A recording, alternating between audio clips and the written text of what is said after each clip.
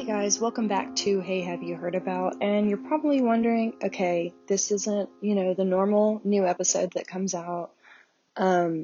It's titled weirdly, it's still about Elisa Lam, what's going on? I promise it's gonna make sense. I actually had someone reach out to me on YouTube in the YouTube comments with his own theory, I'm assuming him, based on the profile picture and, the post and stuff, I don't know. But he reached out to me. His name was Blurry Bigfoot. Yeah, Blurry Bigfoot. He reached out to me with a theory of his that I looked into, and I thought, I wish I had found this while researching, because it seems really, interesting and based on the facts around the case. He provides sources, which a lot of, theorists don't really do, so that gives him some credibility. So thank you so much, Mr. Blurry Bigfoot. Before we get into that, though, I do want to get one quick thing out of the way. So you might have noticed, I think I talked about it in Elisa Lam Part 1 at the very end when I was doing goodbyes and outro and whatever. But you might have noticed that there's a link in the description for the episodes now, which will take you to the Teespring store for Hey Have You Heard About? And there you can pick up shirts, stickers, tote bags, pillows, blankets, all sorts of designs. Not just like the Hey Have You Heard About logo or, things like that. Also some cute little designs. There's this one that my friend Dylan from the first episode did of an alien. It's really cute. You can get it on a shirt. So the whole point of talking about it is because I want you to go buy stuff, obviously, because there's some cool stuff there I think a lot of people would enjoy, but also because all of the proceeds are going to go to the National Center for Missing and Exploited Children. I don't get any of the money that's, that you get, I don't get any of the money, basically. Stumbling over my words, it's fine. All the money that the store makes is donated straight to the National Center for Missing and Exploited Children at the end of the month. Last month, we donated a total of $5. Woo! So hopefully that number is going to increase in the coming months. But yeah, so I just think, they have a really good mission of helping children in bad homes or, especially finding and saving missing children if they're in a, certain situation. We hear a lot of these bad stories on, the podcast and others like it, where children are horribly abused and mistreated and inevitably something really terrible happens to them. But, the National Center for Missing and Exploited Children is there to help prevent some of that. So I think that's a great way to give back to a community that, wants to stop some of the terribleness in the world. So if you're interested, go ahead and click that link, or you can Google search, Hey, have you heard about Teespring? It should pop up. Yeah, so that's out of the way. Let's get into this theory. So like I said, if I had found this theory when I was researching it, let's see, he posted it 25 days ago. So that was around the time when I had stopped researching. So it looks like I've just barely missed this, but it's on Reddit. I will put a link of it in the description or the notes of the episode, however you listen. And again, like, he provides a lot of different sources, like links to sources, hyperlinks. So, to me, that makes it a little bit more credible, because a lot of sources, you look at and it's like, here's their theory, but there's no secondary sources or references to sort of back it up. So good job once again, Blurry Bigfoot. Much appreciated.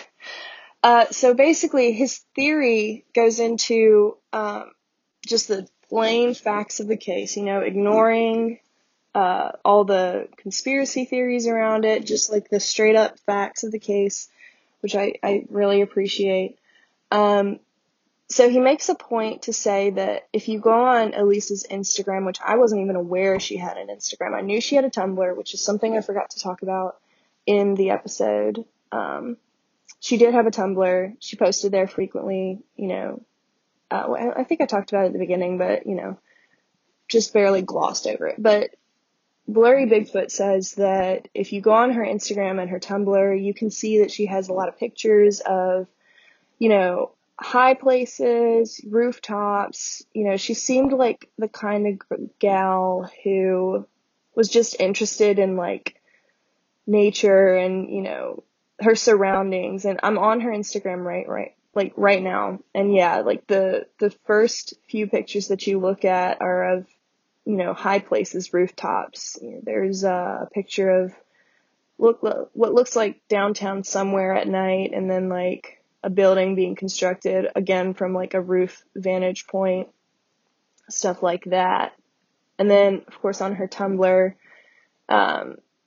he says here that the Tumblr seems to have several posts with the theme of cityscapes. So he makes the point to say that Elisa obviously had an interest, had an aesthetic for this kind of thing, going up high and seeing the world from a different point of view, taking pictures of it, just that kind of, I guess, aesthetic, like I said. So it would kind of make sense if she went to he says here it would make sense if she went to the top floor, took a few photos and had a look, and then went back to the elevator. And he says that that's where the famous video starts. I can kind of agree with that. I think, that would make sense if she would go up somewhere high to get some pictures or take a look around. LA is an exciting city. You never know what's going on. Plus, she'd been there, I think, for just a few days. Probably wanted to take some pictures to send back to her family or post on her, social media. But to me, and I said this in the episode, to me, her attitude for getting on the elevator is kind of playful, which I guess, you might be sort of playful in the moment when you're doing something you like and stuff, but it just seems like overly playful to me based on the body language. And once again, I'll link that body language video we talked about in part 2, I believe, so you guys can check it out, because it really is genuinely very, very interesting. So yeah, but I don't know. I think, he says that she was having a lot of fun, so she felt like she had time to kill and, pressed all the floor buttons, which I can agree with. Let's see. He agrees that she didn't seem frantic, scared, or manic. Yeah, she seemed like she's in a good mood. I absolutely 100% agree with that, at least up until, the moment when she realized the elevator, is stuck. One thing he did say that I didn't, find anywhere else was that the theory that she might have unknowingly pressed the hold door button, and that hotel staff says that the button can hold for a very long time, which is something I didn't know. Again, he links all of this information in the post if you want to check it out. The only thing is, I'm looking at a picture of the button panel in the elevator, and the only thing is, if she had unknowingly pressed the door open button, she, I don't know, it's kind of separated from the rest of the buttons, so I can kind of see that. Also, would she have unknowingly pressed the door close button? It's just kind of like, okay. I mean, I'll take it, sure, yeah, but I think, Elisa was probably a little bit smarter, and she probably recognized that, that the buttons were a little bit further from the number of floor buttons and stuff. Sorry, my brain's kind of frazzled just clicking through tabs right now. So I mean, yeah, I guess I can see she accidentally, pushed the hold door button or the door open button or whatever you want to call it. But yeah, okay. That's just something that that kind of didn't really sit well with me. So let's see. It basically just goes through everything that we talked about in the episode. And then he says about how it goes over, sorry, backing up. it goes over how she, is obviously kind of sort of getting confused or distressed. He says that she presses the hold door, open door button again, accidentally. But then, he says that she remembers a fire escape she had just seen while taking photos / exploring. She heads back to the window to re-examine the fire escape to the roof and realizes that the roof is just one floor above. Again, in an adventurous mood on her last night in LA, just after pressing several buttons to explore the Cecil, she decides to take a quick climb up. I don't know. To me, she does seem a little bit, and this is all based on my perspective, and, I think Blurry Bigfoot has some great points here, but I'm just kind of critiquing, but also sharing, I guess. But from my perspective, when she walks away from the elevator, she's a lot more, a lot less energetic, I guess. A lot less energetic, a lot less adventurous, I guess is what I'm trying to say. And that's not necessarily saying that she was in a depressive state or anything like that. I don't know. We don't know what she was like in this moment. There's no way we can know. And it's really hard, even though I'm saying look at the body language, it's hard to know in that moment. But I don't know if she was feeling as adventurous now because, again, oh no, the elevator is not closing. What am I going to do? All right, let's just, for me, based on my experience, if, an elevator door wouldn't close and all that stuff, I wouldn't just automatically go to the window and be like, well, okay, let's just, check out the roof and stuff. I would probably, wait around to see if it closes, which she might have done. Once she walks out of the frame, we can't really tell what she does because the elevators do close shortly after that. So she might have done that. I don't know. Again, the video is all we have. We can't know, what she was thinking or doing in that moment for sure. He says that she could easily bypass any alarm system, which is something that I sort of pushed in the episodes, was that there's no way she could get onto the roof. Since then, I've seen the video of I guess he was also Asian. Yeah, the Asian YouTuber getting onto the roof. I've seen it. It looks like it's doable. I think Blurry Bigfoot also links that video in his theory, so feel free to check that out. Let's see. Okay, so she walks around the roof. She sees a ladder that leads to the landing just above the tanks. And then he says that his opinion is that she jumped from the landing down to the tanks and lost her balance and fell in. Or perhaps even jumped directly in the open latch of the tank in the darkness, not seeing the hole on the tank in the shadows. HD pictures of the tanks show they had no locks, and police reports with the maintenance man saying the lid was open when he found her. This might explain her only wounds, the cuts on her knees, scraping the edge of the hatch as she fell in forwards. Now, I didn't know that she had cuts on her knees or anything like that. I didn't find anything that, talked about that or anything like that.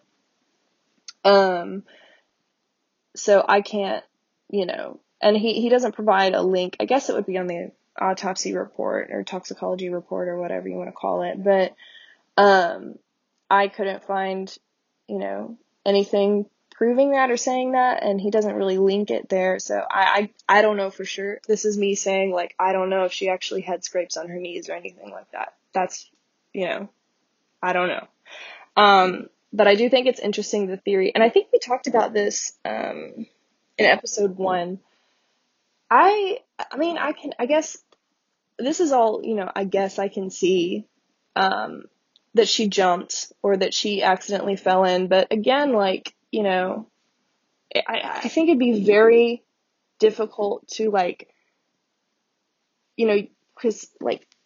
just directly jump into something like that, like the tanks, or, just I don't know. I'm looking at a picture he links with a fireman over one of the open latches of the tanks. And I guess she might have been small enough to like directly jump in or fall in or something, but I don't know.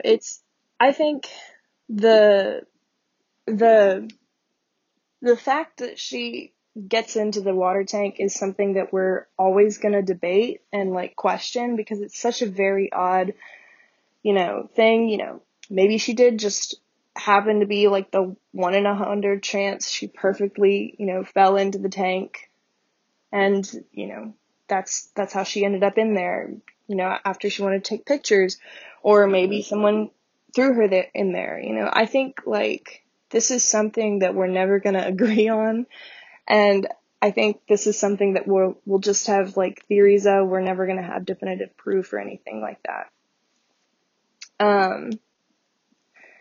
So yeah, so he's bringing up a few of the comments and questions people left him about the theory. Okay, so real quick before we get into those, I guess his theory is that, bare bones, is that she wanted to take some pictures. She took some from the top floor, tried to get in the elevator didn't work, decided to walk away, try to find some stairs, inevitably found like the fire escape and decided, okay, let's go, take some more pictures or see this guy and, see what's going on. Climbed up onto the roof, got onto that ledge right above the water tanks, either fell into it or, let's see, or jumped down to the tanks and lost her balance and fell in. Or he says, even jumped directly into the open latch of the tank in the darkness, which again, I think that would kind of be different. I can see her maybe jumping onto a tank and falling in to the hole. That's believable. Okay, I'll take that. It's a little bit harder to picture her jumping and perfectly getting into the water tank. That's all I think I'm going to say. But I can see the falling in thing happening. Anyway, so that's his theory. A lot of people asked, like, why didn't she just take the stairs? Blah, blah, blah. Why was there no phone or camera found? All this stuff.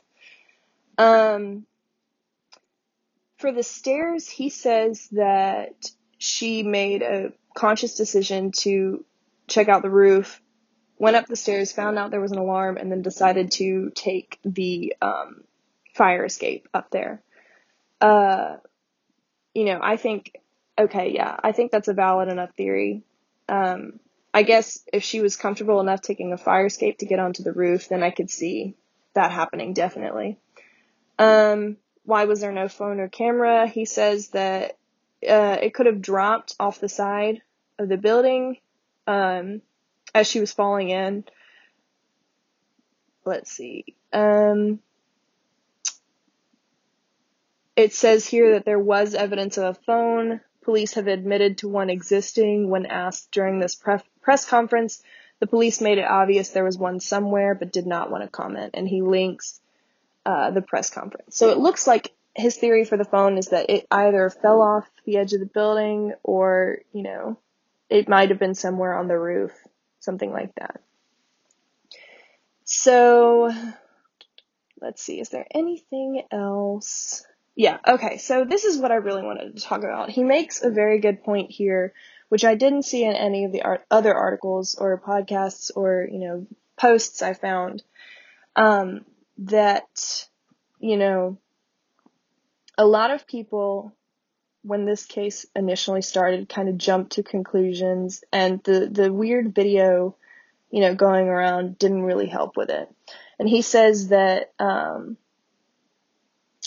he makes the point to talk about the fact that a lot of people were like, ooh, there's demon possession when the video came out, she's moving her hands weird, all this stuff. And then her mental health becomes public knowledge, and it's like, okay, well, obviously she was super ill. She had bipolar disorder. She, might have been suicidal. So that's why she died. And I really like this thing that he said that says she was just a young, quirky, regular girl, her age, with some bad luck. No aliens, no demons, no psychedelic drugs.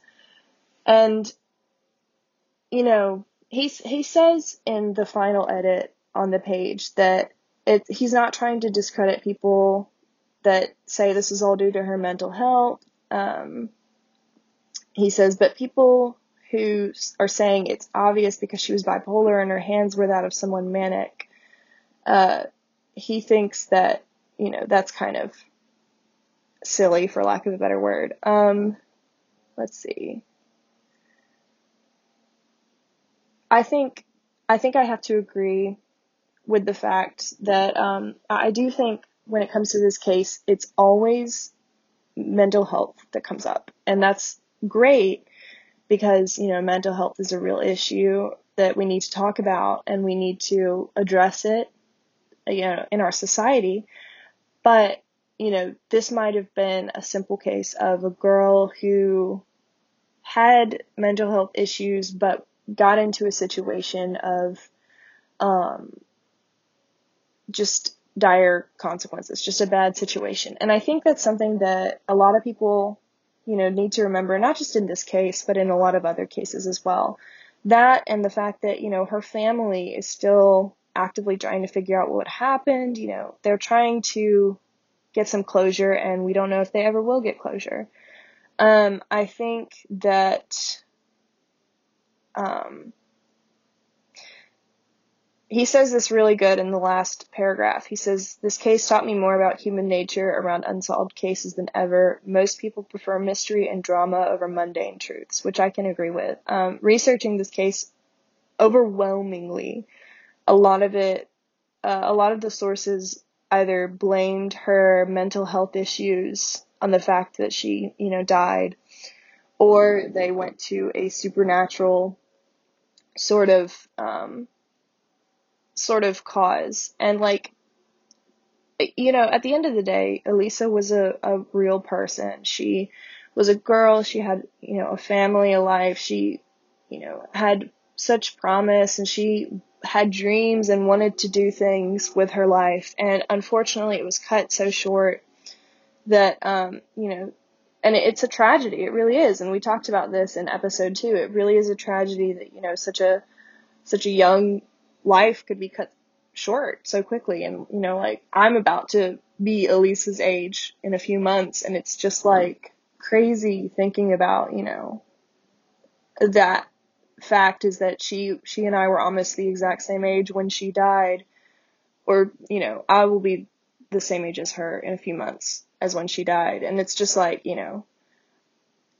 it's hard to think about. And I think, when it comes to this case and other cases, people need to take into account the fact that, Elisa and others like her were real people. Cases like Tammy, which was one we talked about a few months ago, or, Bella, which was the very first episode, and future episodes as well. I think we all need to take into account that these were real people who suffered in the worst ways possible and who might still continue to suffer in some cases. And, not only that, but the families, I know Elisa's family is probably think about her every day. And the fact that people go online and make these theories of oh, she was possessed by demons because, the Cecil Hotel is haunted. It's okay,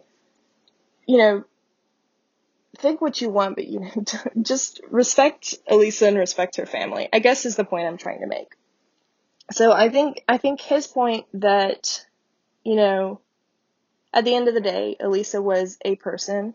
She was a young person who, like he said, was just a regular girl with some bad luck. I think, that's something that we should think about in a lot of different instances and things like that. And, it kind of makes me uncomfortable to chalk it up to just bad luck. I think it's just, she was in the wrong place at the wrong time, is I think what we can say. Whether she, was in the place in the wrong time in that she had an accident and fell into the tank, or that she, had an episode because of her bipolar disorder, or, she met the wrong person and something happened. At the end of the day, she was just in the wrong place at the wrong time. And I think we need to remember that, and we need to remember that Elisa was, like I keep saying, she was a real person, and we need to respect her memory and the fact that, we can make all the theories we want, we can make all the speculations we want, but at the end of the day, the least we can do is respect her and her memory and her family and, mourn the loss of a life that was not lived. So, with that being said, I'm going to go ahead and end it here. So if you're interested in this theory, there's a lot of stuff I didn't really go into because there's a lot of logistics and kind of stuff that we kind of already went into in the podcast episodes. But if you would like to check it out, it's going to be in the description below, the very first thing you see.